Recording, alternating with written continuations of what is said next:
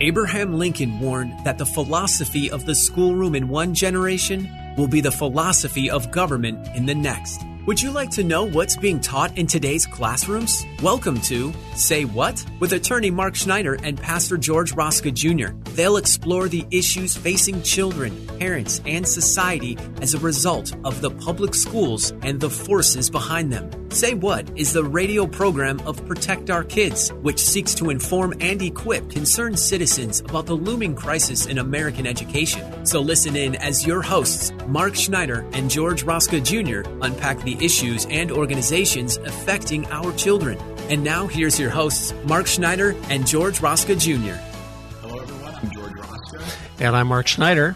And we want to welcome you to today's episode 17 of Say What, where we talk about the threats to our children in the public school system, including the increasingly louder and louder warnings from immigrants who come from repressed nations about what they see happening in America. That's right, George. If you're a Christian and have lived some life, you're probably aware of the warnings over the years about America's decline. From Billy and Franklin Graham to Doctors James Dobson and James Kennedy, going back decades, there have been plenty of such warnings. But there's a special authority when these warnings come from immigrants who themselves have suffered under repressive regimes. And that's what we see happening today. And what got me thinking about this was when I was watching some of the parent upheaval in Loudoun County, Virginia, about critical race theory being imposed upon children there. One woman who stood up that was particularly compelling was Shi Van Fleet, a Chinese immigrant who recently warned the school officials there about critical race theory. Now, we'll come back to here, but it's sort of a lead-in, George, to this fact. Americans suffer, I think, from a sort of historical amnesia. They have the conviction that repression can't happen in America. The arc of progress, it bends upward. You know, whatever problems there are with our domestic tranquility, well, these are temporary. You know, it's going to go away. After all, we've been around for 245 years. We're the most successful constitutional republic on the planet that we've ever had in history. But history itself tells a different story, because from Babylon to Rome, empires crumble, either from conquest or more often from internal decay. Mm-hmm. And that's what we see happening today in America. If we go back to the early 19th century, there was the famous journalist Alexis de Tocqueville, which he wrote his masterpiece, Democracy in America. And he said, the greatness of America does not come from its political institutions, as wonderful as those are, as unique as they are. No, it comes from the family hearth, the volunteer organizations, but even more compelling is the pulpit, the preachers. On Sunday. Exactly. And contrast that with what we see today, because de Tocqueville said, when America stops being good, it will stop being great. Mm-hmm. And look at what's happening today. We are celebrating sexual sin, and we have been for decades. We've aborted over 70 million of our children since 1973. We just got finished with June Pride Month that's at work on campuses across the country. And we talked about this last week briefly, but there was a video that came out from the San Francisco Gay Men's Choir called "We'll Convert Your Children." And I'll just quote you a couple of stanzas from that it shows you, that puts in sharp relief where we are in a society now. Because this is what they said. You think we're sinful. You fight against our right. You say that we all lead lives you can't respect. But you're just frightened. You think that we'll corrupt your kids if our agenda goes unchecked. Funny, just this once. You're correct. We'll convert your children. It'll happen bit by bit. Quietly and subtly, you'll barely notice it. We'll convert your children. Yes, we will, reaching one and all. We're coming for them. We're coming for your children. Say what? A chilling moment. Yes. Now, they got such a backlash that they had to pull that down, but not before a bunch of people captured it. So you can still find that on Rumble and different sites. And in fact, a couple of days later, Western Journal put out a piece that 4 of those gay choir members were actually pedophiles. Oh, my. Convicted. I did not know that. Yes. Oh, my word.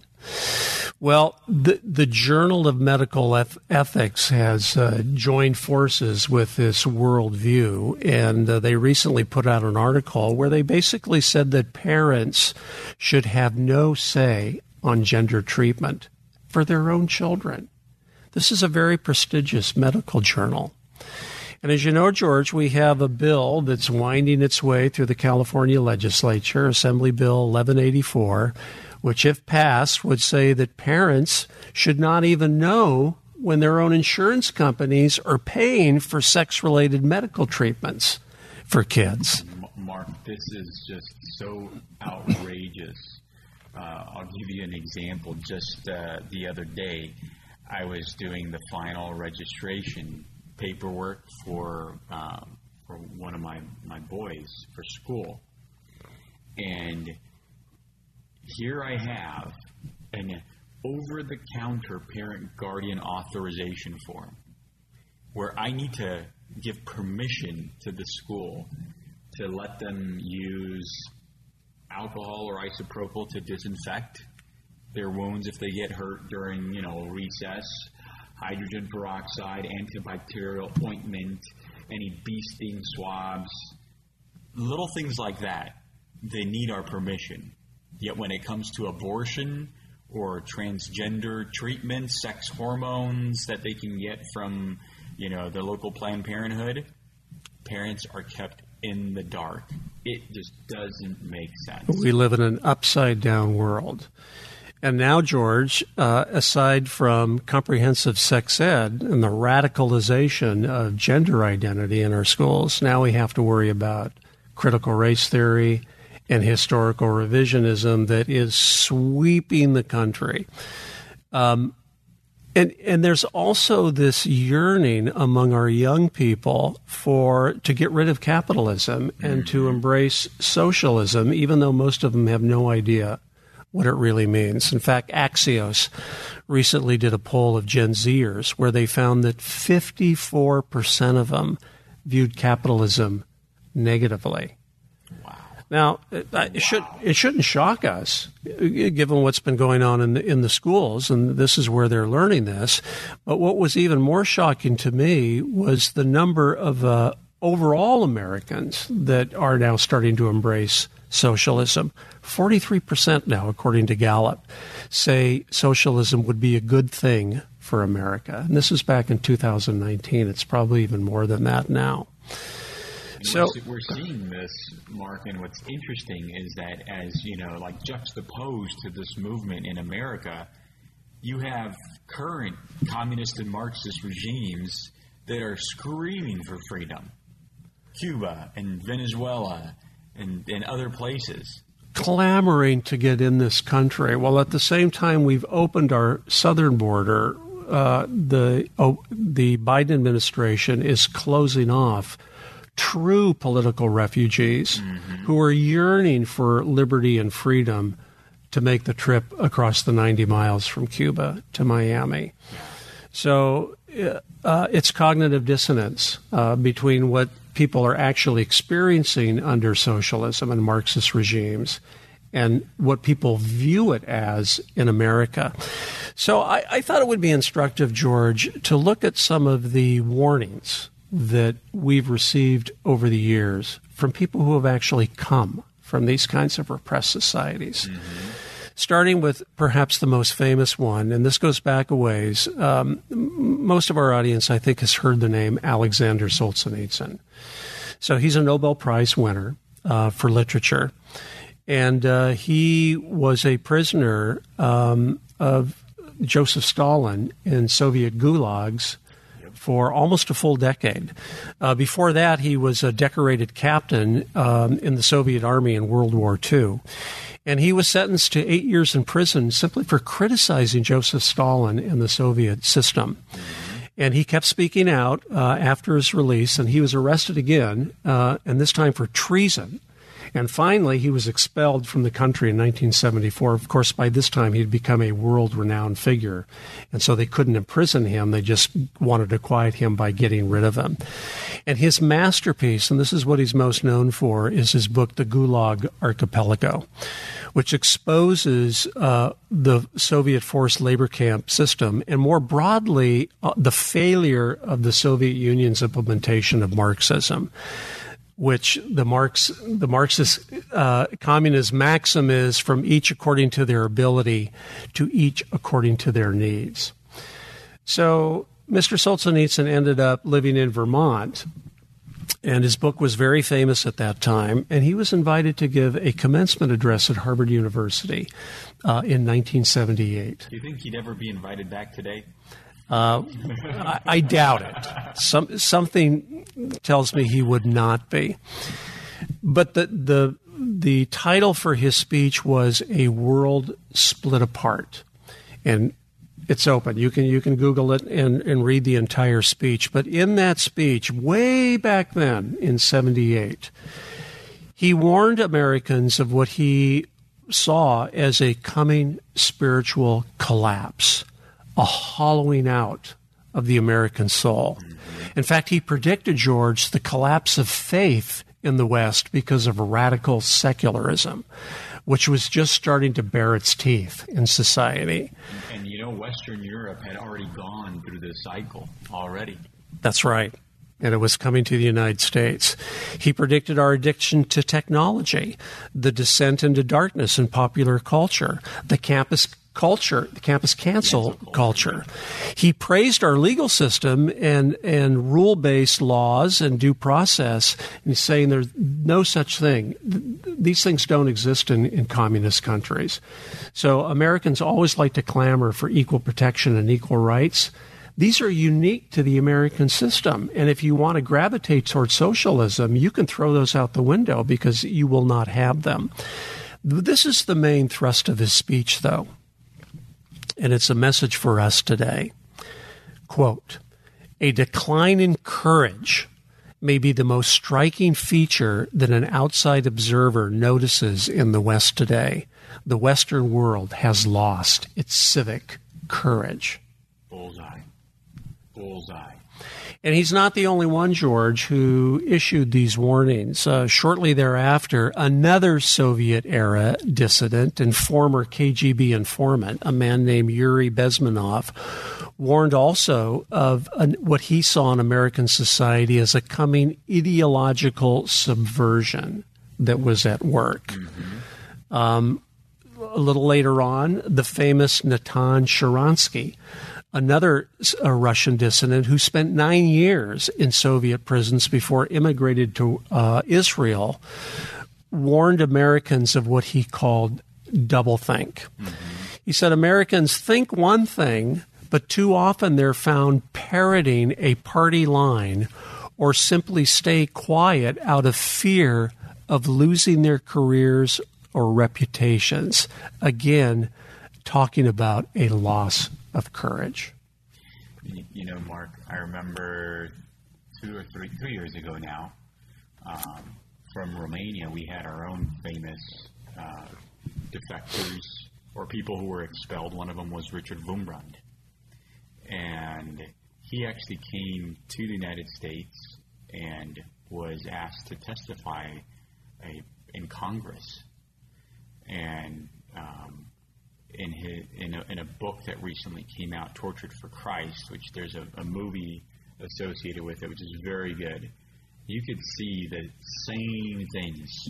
The same kind of warnings. Yep. And if our listeners have never read that book, Tortured for Christ, we highly recommend that they do. It's riveting reading. But, George, it's not just Russian dissidents that are sounding the alarm. And this is the really chilling thing today. I remember first hearing about life under Castro in a book I read as a young man called Against All Hope, a memoir of life in Castro's gulag by a guy named Armando Valladares, who was a political prisoner under the Castro regime. And he wrote his book in 1984. He spent 22 years in a Cuban prison. And he would talk about how the prison system would try to get people to renounce their faith in Christ. Mm-hmm. And some of them did. But many of them did not, whereupon they faced the executioner squad, and which was right below where Armando Valladares' cell was. And so he could hear these prisoners facing imminent death. And right before they pulled the trigger, they would yell out, "Viva Cristo Rey! Long live Christ the King." What a testimony. Well, that was back in 1984 when he published that book. But more recently, another Cuban exile, a man named Maximo Alvarez, who was an escapee of Cuban communism, spoke at the last Republican convention in Miami. And George, this is what he said. He said, "The country I was born in, Cuba, is gone. It's totally destroyed. When I watch the news in Seattle and Chicago and Portland, when I see history being rewritten, when I hear the promises, I hear echoes of a former life I never wanted to hear again. I see shadows I thought I had outrun." It's spot on, Mark. Yeah, I mean, I've shared with you the history of my family, and every time I hear these kind of stories, it just reminds me of what my parents went through in communist Romania. My dad constantly being watched, constantly being taken off the street into interrogation rooms, never knowing if you'd ever come, back again. I still remember on my mom's 30th birthday, he told me this story. He was just picked up, taken to prison. And he spent a month in prison. And again, they constantly play mind games with you. At that time, my mom had just given birth to their 7th child. And they threaten you with, "Here's what we're going to do to your children. Here's what we're going to do to your wife. You're never going to see them again." And as a man, it puts you in this place of, just deep mental anguish. You're willing to do anything and everything for your family in those instances. And I'm so glad my dad never broke down in those cases. And it's just the grace of God that kept him going. But he would always tell me, like, "George, for me it was just a month. Can you imagine the ones who were there for years?" No. And that's what you will always hear from people who have escaped these countries. And you never hear a positive story. And that's what I can't really quite understand, how the left here in America has been so successful at just lying about the benefits of moving into a socialist Marxist system, because it has been proven time and time again, over 100 years, over 100 million people dead. It just doesn't work. It doesn't work, and it doesn't seem to register with the public. I think it was George Santayana said that those who don't know history are destined to repeat it. Mm-hmm. And we see that being played out. And George, your very unique perspective is one of the reasons why you're on the front lines of this fight. Your family's legacy and coming to freedom in America, and you don't want to see it lost. I ask myself, why didn't we choose to go to China? Why didn't we choose to, move to even to France at that time, right? Yeah. No, it was always America. America was always the dream. I still remember being in the airplane on the way to America. I was almost 7 years old, and, in a child's mind, I was envisioning America somewhere in the clouds, because I'm like, it can't really be down here on Earth. It's too bad. This world is way too messed up. As a child, I already understood what was going on in Romania and why we had to leave. And America has always been that true beacon of hope and freedom. So I'm going to do whatever I can to keep it that way.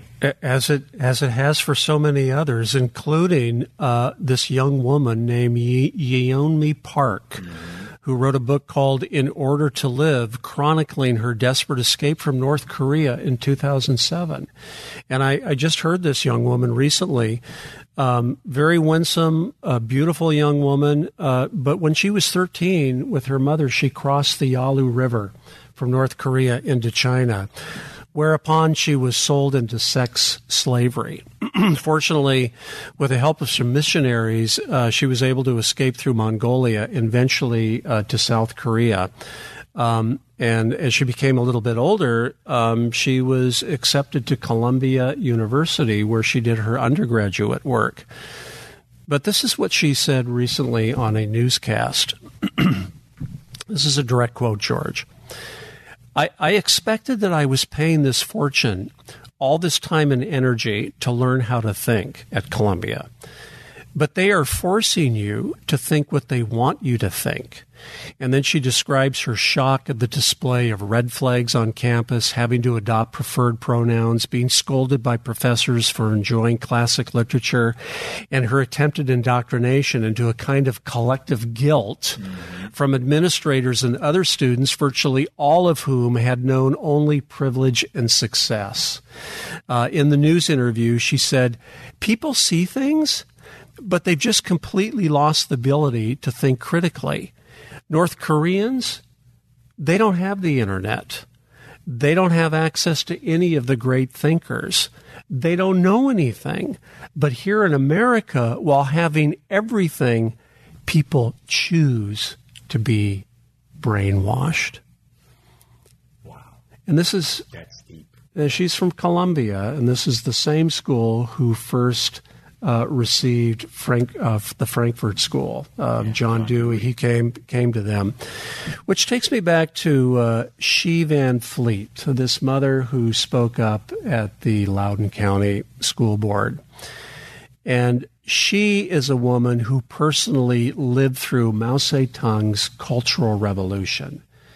And this was a period from 1966 to 1976 where Mao Zedong imposed these draconian communist methods to completely root out any form of capitalism, free enterprise, or political freedom. And it resulted in 100 million deaths, according to some chroniclers. And so when this woman spoke out about the use of concepts like white privilege to sow social distrust in society, we need to take those warnings at heart. They're the same tactics. They're just using a different population group to achieve their end goal. They are indeed.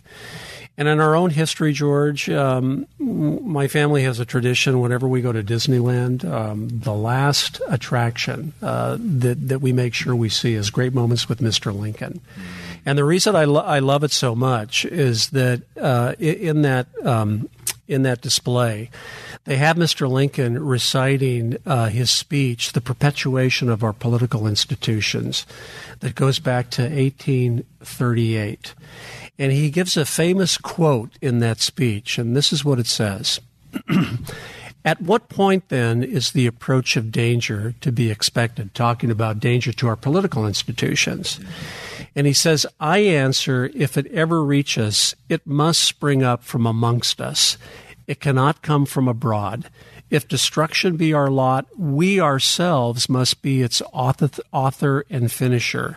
As a nation of free men, we must live through all time or die by suicide." And isn't that true of America today? Mm-hmm. So the question is, can the promise of America endure?